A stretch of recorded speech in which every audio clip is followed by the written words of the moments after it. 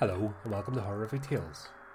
In this show we celebrate the creation of independent authors and aspiring writers. Please like and subscribe and share these episodes so we can help our talented friends get as much exposure as possible. We'd also appreciate if you could support ours by following them on their individual platforms and by purchasing their works. Details on how to do this are in the episode description. In this horrific tale, a new student finds herself entering a strange and disturbing world as she joins her dream college. Join us now as we present A Lesson in Love and Death by W.H. Lockwood.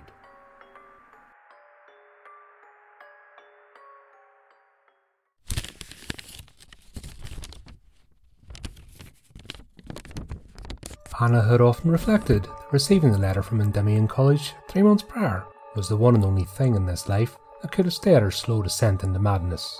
Exactly how long it could hold her, she did not know.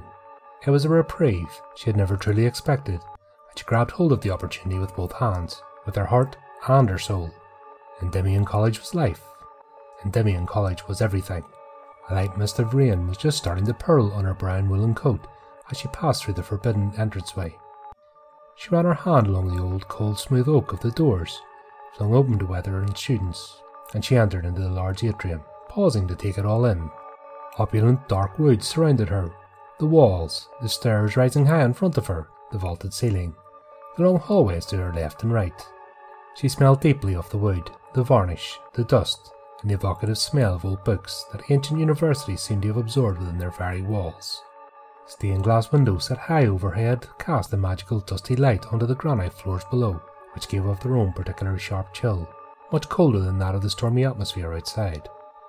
Her stomach tightened with the light, as she vowed to remember every one of these precious new sensations so long as she should live. Turning to her left, she took in the view through the seemingly endless row of arched windows which lined the corridor she walked along. Perfectly trimmed green grass and the scattered leaves of autumnal trees framed the ancient Ancaster stone. The leaves of those trees, which had thus far managed to hold on to their foliage, were all aflame, as a bolt of sunshine cut through the slate-grey sky to illuminate them in brilliant contrast. She took a step into the belly of the building and found the office crammed into a poorly lit corner that would perhaps have been more fitting as a storage room.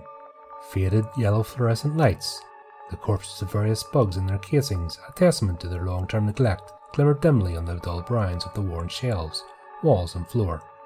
Name? Anna James. Anna... I see your roommate has already been and got her key. One moment. The handsome, yet bored-looking man disappeared into a dimmer and smaller room, only to return seconds later with a faded envelope. So, we have a small problem, Anna. Your key is missing. Whoever had it last year didn't bring it back. But it's alright, we found this one. Except it comes with a warning. The man, clearly amused, leaned close in his conspiratorial manner and raised one expectant eyebrow at Anna as she took the faded envelope from him. The words, "Do not open," were written across the front, in a beautiful cursive. Anna's big eyes and delicate fingers traced over the words. "Don't worry, it's not as sinister as it sounds," he continued. "In here is, or should be, a skeleton key. It will open all the doors in your apartment, which is fine because there are only 2, but one of those is an old hanging door." "Hanging door?" "Hanging door. You'll see when you get there. You're on the 2nd floor. There used to be a staircase leading up to the exterior of the building to the door. That staircase has long since rotted away, and now only the door remains. A hanging door, a door to nowhere." He smiled a dashing smile, and Anna couldn't decide if he had gone insane with boredom, or if he was flirting, or both. "Oh, I see." His tone and face changed in an instant. "Do not open that door. I don't care what happens. Don't let the air through. Don't look at the view. Don't touch the thing. Health and safety, you know. It's rotting on its hinges, and could fall out at any moment. I shouldn't even be giving this to you, but, well, I know how it is. You can't always rely on your roommate." He tapped on an old laminated map that was stuck to the corner with brown, peeling sticky tape. "You're in the old building here." "Older than this building?" "Oh yes, a good 200 years older. Go back the way you came and straight across the courtyard. Your building is opposite this one. You'll be in the east wing, so turn right when you go inside. You're on the top floor at the very end of the building. You have the corner view." Anna was absolutely delighted. She signed for her key, thanked the man, and made to leave. "Miss James?" "Yes?" As Anna looked at him, she noted the strange intensity in his manner, and his stormy blue eyes. "That key, that's our little secret. Really, I probably shouldn't have given it to you. Don't tell anyone and don't let anyone else borrow it." not even your roommate. And whatever you do, don't bring it back here. Not until you graduate, anyway. Are you sure I should be taking it? I can just wait a few days and get a new one cut. I'm sure. Take it.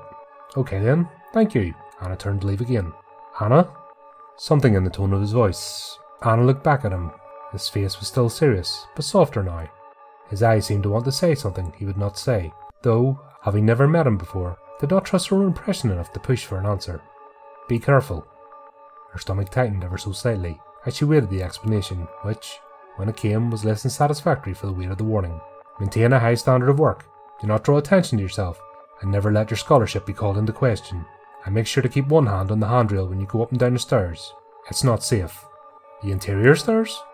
Alright, I guess that's old buildings for you. Yes, old buildings. They should knock a thing down before anyone else gets hurt. The man disappeared abruptly into the back room, presumably to get on with his work. Anna stood still, unsure for a moment whether he was coming back. Then eventually she shrugged to herself, turned again and walked back to the corridor. Seconds later she heard the quick tap-tapping of a pair of expensive brogues on the granite floor behind her. Anna! Anna! The office man ran up and paused, slightly out of breath. Miss James, I need you to do something for me. She tried to hide her increasing irritation with a tight smile. Yes? Can you just come here? Come to the window. She walked over as directed, a little disconcerted by a sudden warm, breathless proximity. She stood close enough to smell his undoubtedly expensive cologne, and he leaned over even closer, his chest touching her shoulder, his face almost brushing hers, his lovely dark hair tickling her cheek as he pointed through the window.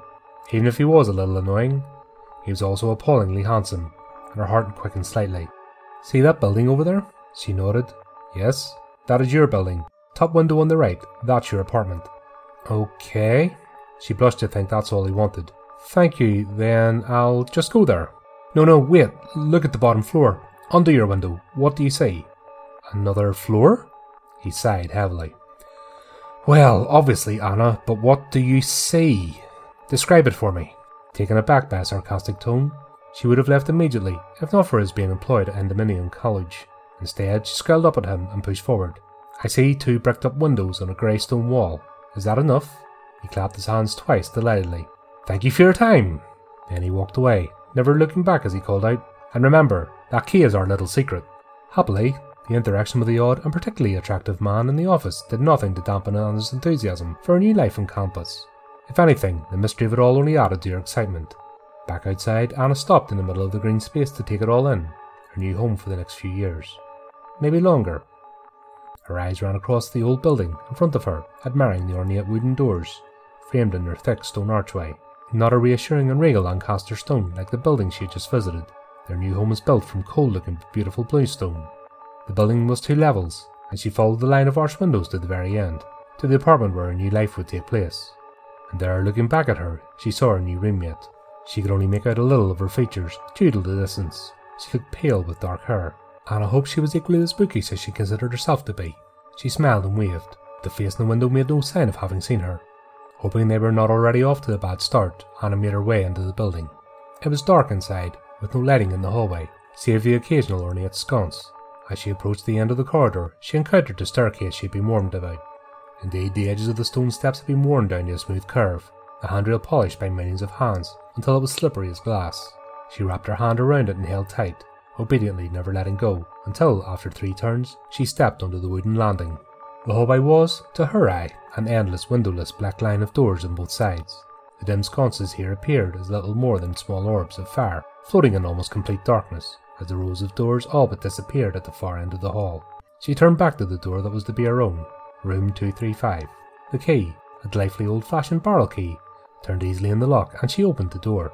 A flood of light met her eyes as she discovered a handsome living area, lit by 2 huge Gothic windows sitting above an antique-looking couch, with enormous armchairs either side, a small round coffee table, a square dining table set against the wall with 3 chairs and a bookshelf already replete with old books, complete with furnishings in the room. To Anna's left, set deep in the exposed stone, was a hanging door. Its pale blue paint, flecked and peeling, gave the room an eerie yet cosy charm. To her right, Anna saw the bedroom, from which her roommate must have been looking down at her earlier. "Hello," she called. "I'm your new roommate, Anna." "Anna?" she heard her roommate reply. She locked the door behind her and went through to the bedroom. She saw no one. She turned. She looked over the 2 beds, the 2 desks, the 2 small dressers at the foot of either bed, There was no one else in the room. "Hello?" she called. "Anna." Anna jumped and felt her skin crawl. The voice seemed to come from right next to her, as though the person stood with her mouth at her elbow and spoke up to her. She could have sworn she felt someone's breath hot on her arm, yet still, as far as she could tell, she was alone. A key turned in the lock. Anna stood frozen to the spot as an extraordinarily beautiful woman came into the room. The woman stared back at her. "Hello? Did you just say my name when you were outside?" asked Anna. "Out there, in the hall?" "No." "Are you sure? I thought I heard my name, but it was in here, and there was someone in here just before, but not you. I don't know your name, or are you staying in this room?" "Yes, I'm someone's roommate, I think." Anna's heart was beating fast, her hands shaking a little. Her frightened eyes appeared particularly large and wild in her pale face, which showed an unsettling twitch on the left side. "Oh." There followed an awkward silence in which the woman's tightly drawn lips and raised eyebrows spoke volumes.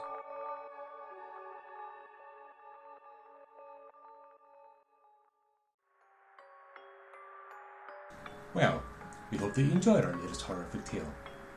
If you want to keep up to date with future episodes, then subscribe to our YouTube channel and follow our social media pages. You can also give the channel support by visiting our merchandise store and picking up some of our items. Please also take a moment to support our contributing artists who very kindly lend their talents to the show. Check out the links in the description on how you can do this. Well, that just leaves me to say, until next time my friends, keep it creepy, keep it horrorific.